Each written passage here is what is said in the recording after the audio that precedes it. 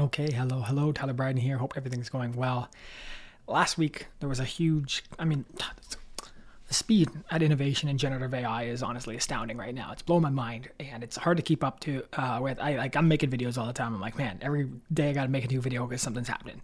Last week was exceptionally, incredible with Google. I've shared a video about this first one. I'll pop that up and give you the old matrix for a second.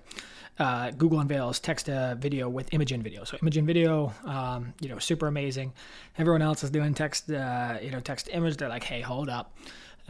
Meta, we don't care about your text to video. We got some better ones. We've got a high resolution model, 24 frames per second, blah, blah, blah. Check that out if you're interested in. And then there was sort of two mentions in Sundar's tweet here. So I can pull Sundar up.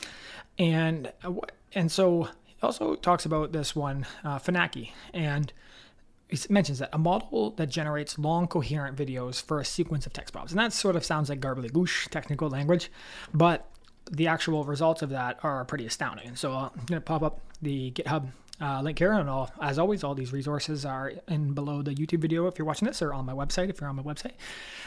And shout out to all these people who are doing this. I've got all their sort of LinkedIns here, so if you're interested in checking them out or connecting with them, these are amazing people doing just mind-blowing work, and so definitely worthwhile connecting with if you're following that. And basically, what does this mean? What is Sundar's state mean basically with this idea of that prompts that can change over time? And so basically a teddy bear diving in the ocean, when we look at DALL-E, when we look at Stable Diffusion, now there's been all these modifications of it. Those are relatively been static images and that produce a final static image. Whereas in this case, you've got teddy bear dives into the ocean, he emerges from the water, walks on the beach, and then it zooms out to the teddy bear in the campfire by the beach. Now, I don't think it quite had him in the campfire, but still incredibly powerful. I hope by sort of even laying out that prompt and then seeing the video that's playing here,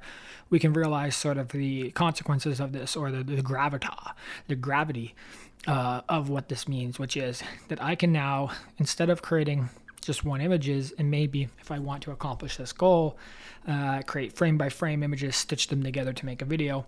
Phenaki is now saying, and I hope I'm pronouncing that right, I'm so ashamed if I'm not, is now saying that you can type in a series, basically a prompt, and it will understand the context, the meaning, and generate, basically moving images or videos to make that possible. And the greatest example that they have is, this is now a 2-minute video, and I think we're a little bit deeper into the final video here, but if you watch this full thing through, it's just mind-blowing. Like, here we go. So we're somewhere about the astronaut. The screen behind the astronaut displays fish swimming in the sea. Crash zoom into the blue fish. We'll follow the blue fish as it swims in the dark ocean. So there is some just mind-blowing story that's being told through this video, all of it being rendered. And obviously there's oddities within the video itself. There's challenges with it. There's problems. But we always have to take here, this is the current state. And here is where we can now imagine this is going to end up. And there's the zoom. As it swims in the dark ocean, the camera is about to point up to the sky through the water. And so we're going to see that now. There we go. The fact that this is possible, even a few years ago, we just would have never almost dreamed that this was capable.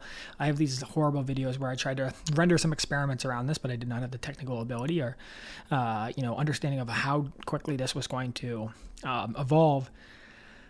And this just opens up just unlimited creative potential, ability to render stories, ongoing videos, and prompt. It's just absolutely insane. I'm lost watching this video as I'm speaking and articulating this to you. And yeah, there's a lot of challenges over IP, lots of challenges over the quality of these videos and the quality that we're seeing. So just for reference, they can generate a 30-second video at 128 basically 8 frames per second at 128 pixels by 128 pixels. So that's pretty low resolution, but it's doing it at a quick speed, 22 seconds, which is mind-blowingly fast.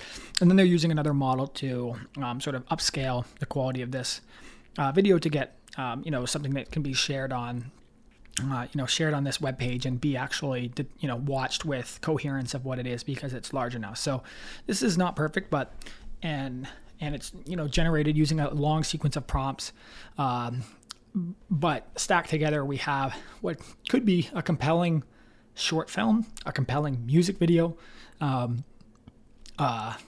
introduction to a TV series, a show.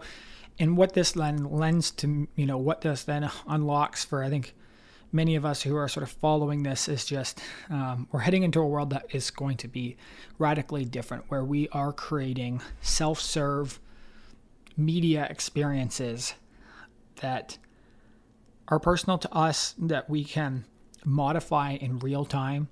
And already I'm going to share another video on this because I've come across it and I've got it saved somewhere, is people are then applying the same technology within a virtual reality space. So not only are we watching, content that is being rendered in real time based on what we want to see and watching it on a screen like I'm watching now and you're watching now, we can render that in virtual environments around us and actually participate in the environment that we're creating.